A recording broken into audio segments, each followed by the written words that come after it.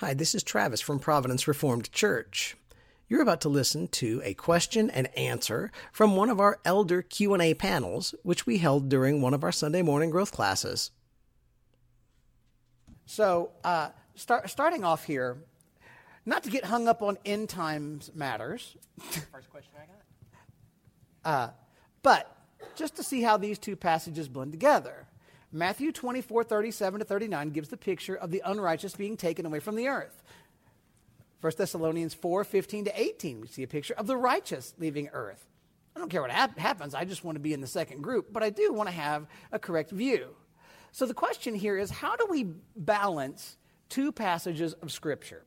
Matthew 24:37-39 reads, "For as were the days of Noah, so will be the coming of the Son of Man. So as in those days before the flood, they were eating and drinking, marrying and giving in marriage, until the day when Noah entered the ark, and they were unaware until the flood came and swept them all away, so will be the coming of the Son of Man."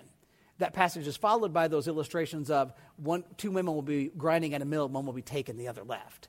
How do we balance the idea of that looking like the wicked being taken away with 1 Thessalonians 4:15-18, which gives us the picture of the return of Christ and the righteous being picked up off the earth? So, Jason, Ben, any thoughts on how do you square those two passages? I'll go first. I'll be quick. Ben will go first. Yeah. All right. So typically when you think of being swept away, I go with it's going to be the unrighteous that are taken away. That's usually the primary example. When we talk about the righteous being taken away, it's always in the context of the rapture. Well, being the Reformed Church we are, does the rapture happen? Well, yes, but not in the sense that our Southern Baptist friends, I guess. Hey, don't blame the Southern Baptists for this. I had to get my first stab That's in. not fair at all. Keep going.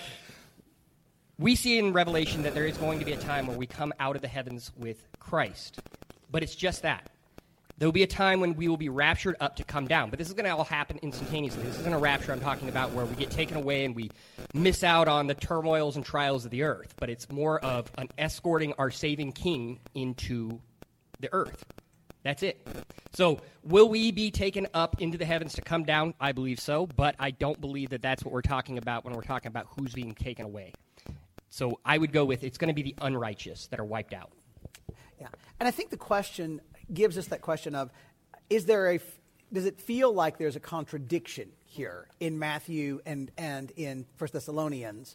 And I would say no, because what we're dealing with, what Jesus is teaching us in Matthew is that there's coming a moment of judgment, and when that moment of judgment falls, the world will not expect it.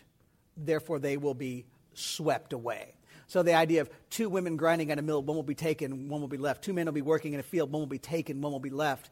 It's the picture of people living an ordinary life, not expecting the judgment of God to fall. And therefore, when it falls, it's a shock to a godless world, because the ungodly don't ever expect the judgment of God to actually happen to them. In 1 Thessalonians, I think we actually have the picture of the very end, when Christ returns to the earth as a king, and the righteous meet him in the air, are transformed, have new heavenly bodies, and escort him to the earth, as we see in any use of the word parousia in the coming of Christ. The other thing I would say that we want to remember here, just for you guys to know, even as we talk about things like that, our church's view, our church's official eschatological view is we need you to believe that Jesus is really, literally, physically coming back to the earth, that there will be a real judgment of those who are not in Christ, that there will be a real reward for those who are in Christ, that heaven and hell are real and forever. The order of events as they come, we are not required to hold to one particular view of the return of Christ or the millennium to be a member in good standing here. Although we would ask you not to make trouble over the issue, because you know what? It's not kind to do so. We're dealing with how do we interpret future events, and future events have always been difficult to see, and so we do our very best with that. So anyway, thanks for that, Ben. And that is important, though, to note that there are people that believe that Jesus is not physically coming. So that's why we ask that that's the unifying belief. Right. And that's the clear belief. Like you look at statements of faith throughout history, like whether it's the 1689, whether it's the Abstract of Principles, whether it's our church's statement of faith, we're very clear Jesus is literally coming back.